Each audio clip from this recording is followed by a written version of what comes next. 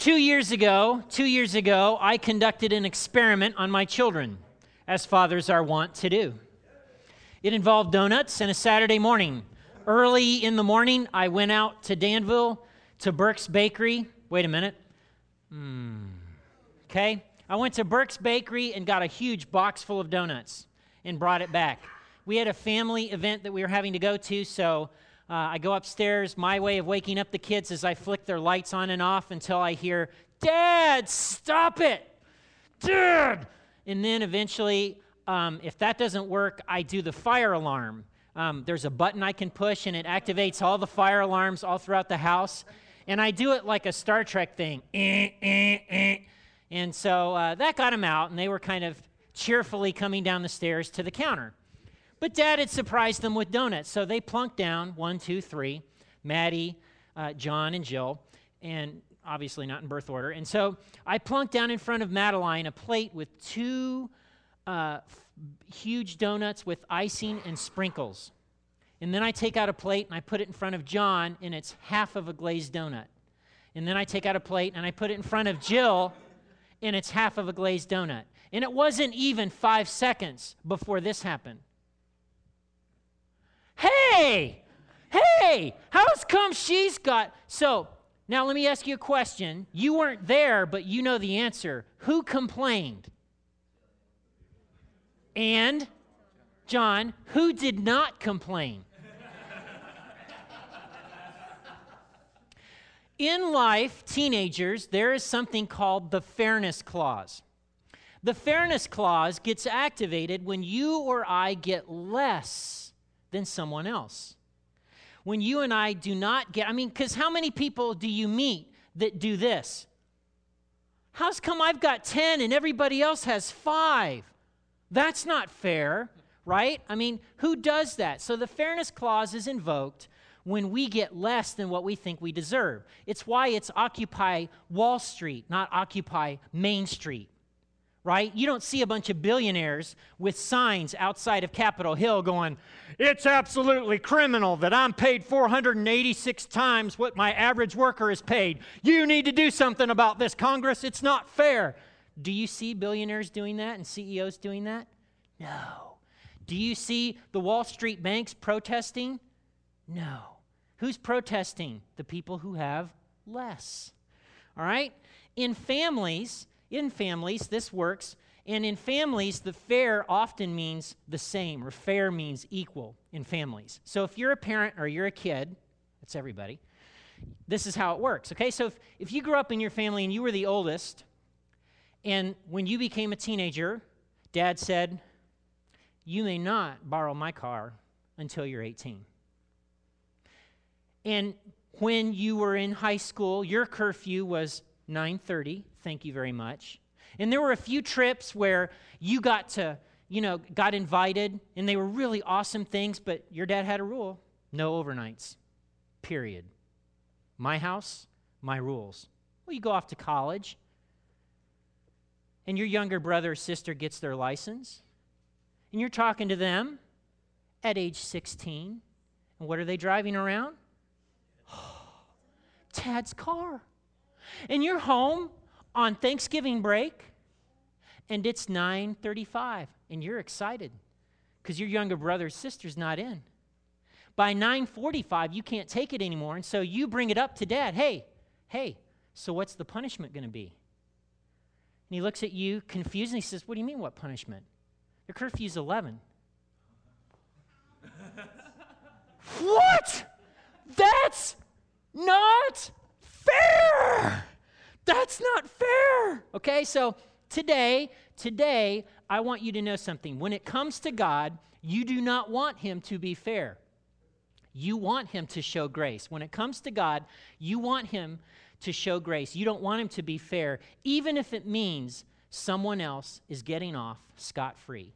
And to kind of flesh this out, to let you get a picture of how God really rolls and how shocking it really is, we're going to look at a story Jesus told in the Gospel of Matthew. It's a famous story, Matthew chapter 20. It's the parable of the vineyard workers. That's what it's called, parable of the vineyard workers. All right?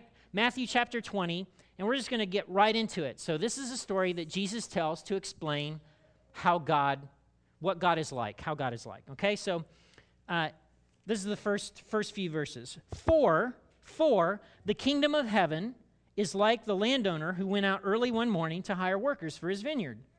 He agreed to pay the normal daily wage and sent them out to work. At 9 o'clock in the morning, he was passing through the marketplace and saw some people standing around doing nothing. So he hired them, telling them he would pay them whatever was right at the end of the day. So they went to work in the vineyard. At noon, and again at 3, he did the same thing. At 5 o'clock that afternoon, he was in town again and saw more people standing around. He asked them, "Why haven't you been working today?" They replied, "No one hired us." The landowner told them, "Then go out and join the others in my vineyard." All right? So at the very beginning of this, all the way back in verse 1, the first word gives us a clue to what's going on. For, preposition, for.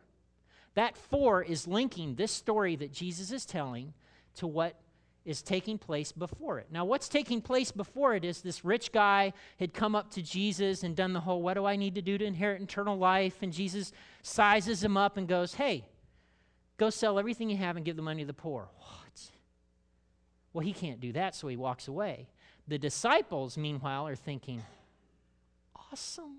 Why? Because they left everything to follow Jesus. And so they have this kind of conversation, hey, Master, we left everything. I mean, so God kind of owes us, right? For the kingdom of heaven is like, and so he launches into this story. The kingdom of heaven is like, okay? And so right off the bat, you know that Jesus is telling you something about how God's activity in the world. I love Katie Truitt. The way Katie Truitt will sometimes do these strange things, and then she'll say, Pastor Max, that's just how I roll. What she means is, that's who I am, that's what I do, get used to it. That's how I roll. So in the Bible, when you see the kingdom of heaven is like, that's this is how God rolls statement or story, right? So you can write that in your Bibles. This is how God rolls, right? Right in there. The kingdom of heaven is like. That's what that phrase means, all right? So Jesus is giving us a hint. So how does God roll exactly? Well, it's like a landowner who goes out and hires day laborers. If you're from Kentucky, you know how this works. It used to be that we grew lots of tobacco. And it's not like you can have a farm machine that goes, no, you have to house tobacco by hand. You have to plant it by hand. You need lots of hands, lots of people to do the work, planting and harvesting tobacco. And so that was the case 2,000 years ago. A landowner in a vineyard went out, and he would go out to town. There would be a spot, a corner, let's say, where the day laborers would hang out. And day laborers were people who didn't have land on their own. They were landless. So they were, in this case, they were Jews who had lost their real estate. Maybe they had had a bad crop. Maybe they had borrowed a bunch of money and the bank basically foreclosed. But they didn't have property. And so these are guys out there trying to earn a denarius, which is what they would have been paid for a day's work, which would have been enough to buy food for their family for that day. So they were working literally for that day's food. That's a day laborer. And so the landowner goes out, and the work day back then was 6 in the morning till 6 at night. Now you nurses are like, that's right, baby, 12 hours, kaboom. Don't be complaining about your 6.5 and how it wore you out. I know, I got your back, nurses. But back then, in the olden days, right, 12-hour workday, 6 in the morning till 6 at night. And that's how it worked. And so there's a couple of things that if you're observant about this story, they can jump out at you. And the first thing has to do with the landowner. The landowner didn't show up at 9 o'clock going, oh my goodness, I don't have enough people working today. I miscalculated. I need to hire more. Anybody who does tobacco in Kentucky, anybody I've ever met, they know exactly that day. I need 15 guys. I need 5 guys. I only need 3 guys today. They know in the morning what they need. Unless there's dramatic weather change, right? They know in the morning. So this landowner knows what he's going to need for that day's work. And the fact that he goes back, and he goes back again, and he goes back a third time tells us that it's not about what he needs, it's about what the guys on the corner need. Because if they don't work, they don't eat. So this is an act of generosity on his part. He's just helping some folks out, giving them something to do so they can earn a little money. The second thing has to do with the guys hanging around. You wouldn't know this because you didn't have to suffer through Greek with Dr. Hawthorne at Wheaton College, but there's a Greek word in there called, Argos, which means no work to do. There was no work to do. In other words, it wasn't the case that these guys had been drinking the night before and were passed out and then looked at their clock, not that they had them, and went, oh crap, it's 11 o'clock, I need to get to the corner. It's not like they were late or lazy, it's that they weren't picked. They've been there since, with all the rest of them, first thing in the morning. They just were passed over. So there's nothing lazy about these guys that are standing on the corner. Well, Jesus continues this story, and that's verse 8 and following. This is what he says. That evening, he told the foreman to call the workers in and pay them, beginning with the last workers first. When those hired at 5 o'clock were paid, each received a full day's wage, a denarius. When those hired first came to get their pay, they assumed they would receive what? More. When the owner received their pay, when they received their pay, they protested to the owner. Those people worked only 1 hour, and yet you've paid them just as much as you paid us who worked all day in the scorching heat. They probably didn't say it that way. I'm whining. I have a tendency to, pastors are just whiny people, okay? They were probably a little bit more firm in their conviction and in the fairness of it all, okay? So here's how the story unfolds, right? So right off the bat, this thing isn't going to play out the way anybody expects, because the people who are hired last get paid first. And when they're paid, they're given a full day's wage. And let's face it, if you and I were among the 6 a.m. or 9 a.m. workers, I would assume the same thing. Awesome. They're getting a denarius, which means, kabooyah, we are all getting some buco money today. I'm working for this guy every day. This is awesome. That's not what plays out. That's not what plays out at all. And so what happens? Fairness clause, activate fairness clause, activate fairness clause. They pull the fairness clause lever. And that's not fair. Look at all the stuff they got. Because the people who pull the fairness clause think they're getting less than what they deserve. All right? So then Jesus continues on, and he finishes, this is how the story finishes out, verses 13 and following. He answered one of them, friend, I haven't been unfair. Didn't you agree to work all day for the usual wage? Take your money and go. I wanted to pay this last worker the same as you. Is it against the law for me to do what I want with my money? Should you be jealous because I'm kind to others? For those who are last now will be first then, and those who are first will be last. Friend, is there any reason why you're so mad at me for being generous? Boom, there's a question right there. I went out at 12 o'clock. This is the landowner. I went out at 12 o'clock. I went out at 3 o'clock. I went out at 5 o'clock because these guys didn't have work. And you know what? They need to eat too. Why are you so hacked off that I'm being generous with them? The word in verse 15 is evil eye. It's the same word that Jesus used in Matthew 6 when he's talking about treasure. Don't store up for yourself treasure on earth, store up treasure in heaven. You don't want to have an evil eye. You want to have a good eye. And here the same word is used. Don't have an evil eye. Don't be greedy. Don't be jealous of what I'm doing for other people. And then it closes up in verse 16 with the great reversal. It's not going to play out the way you think it is. This parable is a parable about grace. Now, because it's a story that Jesus tells, the landowner isn't just the average landowner. The landowner in this story is who? God. The landowner is God. God is being generous with a group of people who don't deserve it and who haven't earned it. And there's another group of people who are upset that those people are, in a sense, getting off the hook. And that's the story that Jesus tells in the face of his disciples Now, God owes us, doesn't he? Not like that rich dude that came around. So, what's the early workers responded the wrong way. They were jealous. They were angry. The right response would have been gratitude. Hey, I got to work today, because nobody had a gun to the landowner's head. Hey, you have to hire these guys on the corner. I mean, it very well could have been them standing at 3 o'clock, 5 o'clock. Just so happens they got picked.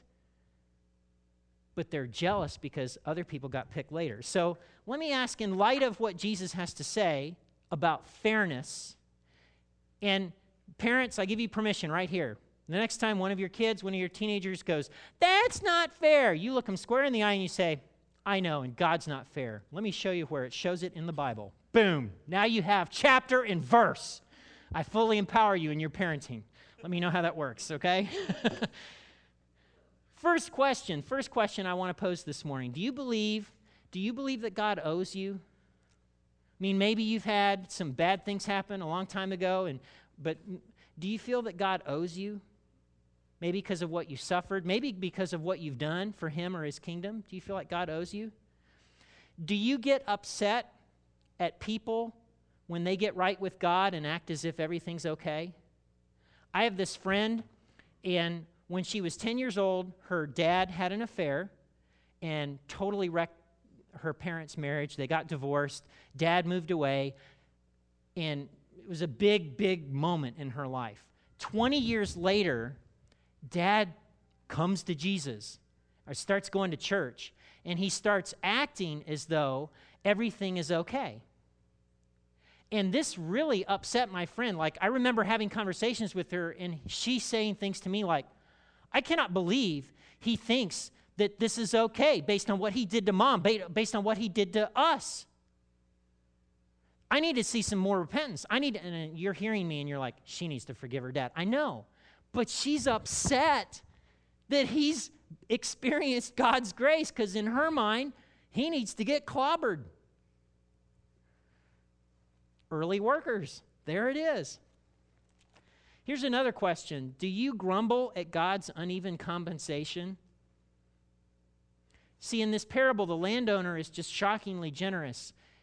As a follower of Jesus, when was the last time you surprised someone or shocked someone with your generosity? Okay, so those are some hard questions, but the good news is how God rolls. God is gracious. And nowhere is this more seen than in another gospel in Luke. In Luke, at the end of Luke, Jesus is nailed on a cross, and he's dying on a hill in between two criminals who've been convicted of crimes, and they're going to die a horrible death along with Jesus on this hill.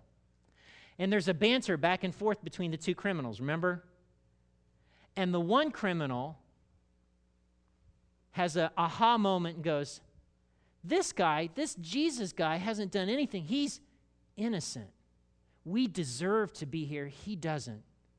And then he asks for mercy from Jesus. Now, the thing about the criminal on the cross is that he's got nothing. He's got no leveraging room. It's not like he can say, "Save me today, Jesus, and for the rest of my life, I'll serve you." That's like a couple of hours at best. It says, "Save me, Jesus, and I'll tithe for the next 10 years." No, there's nothing. He has nothing to offer God. Nothing. What does Jesus say to the criminal?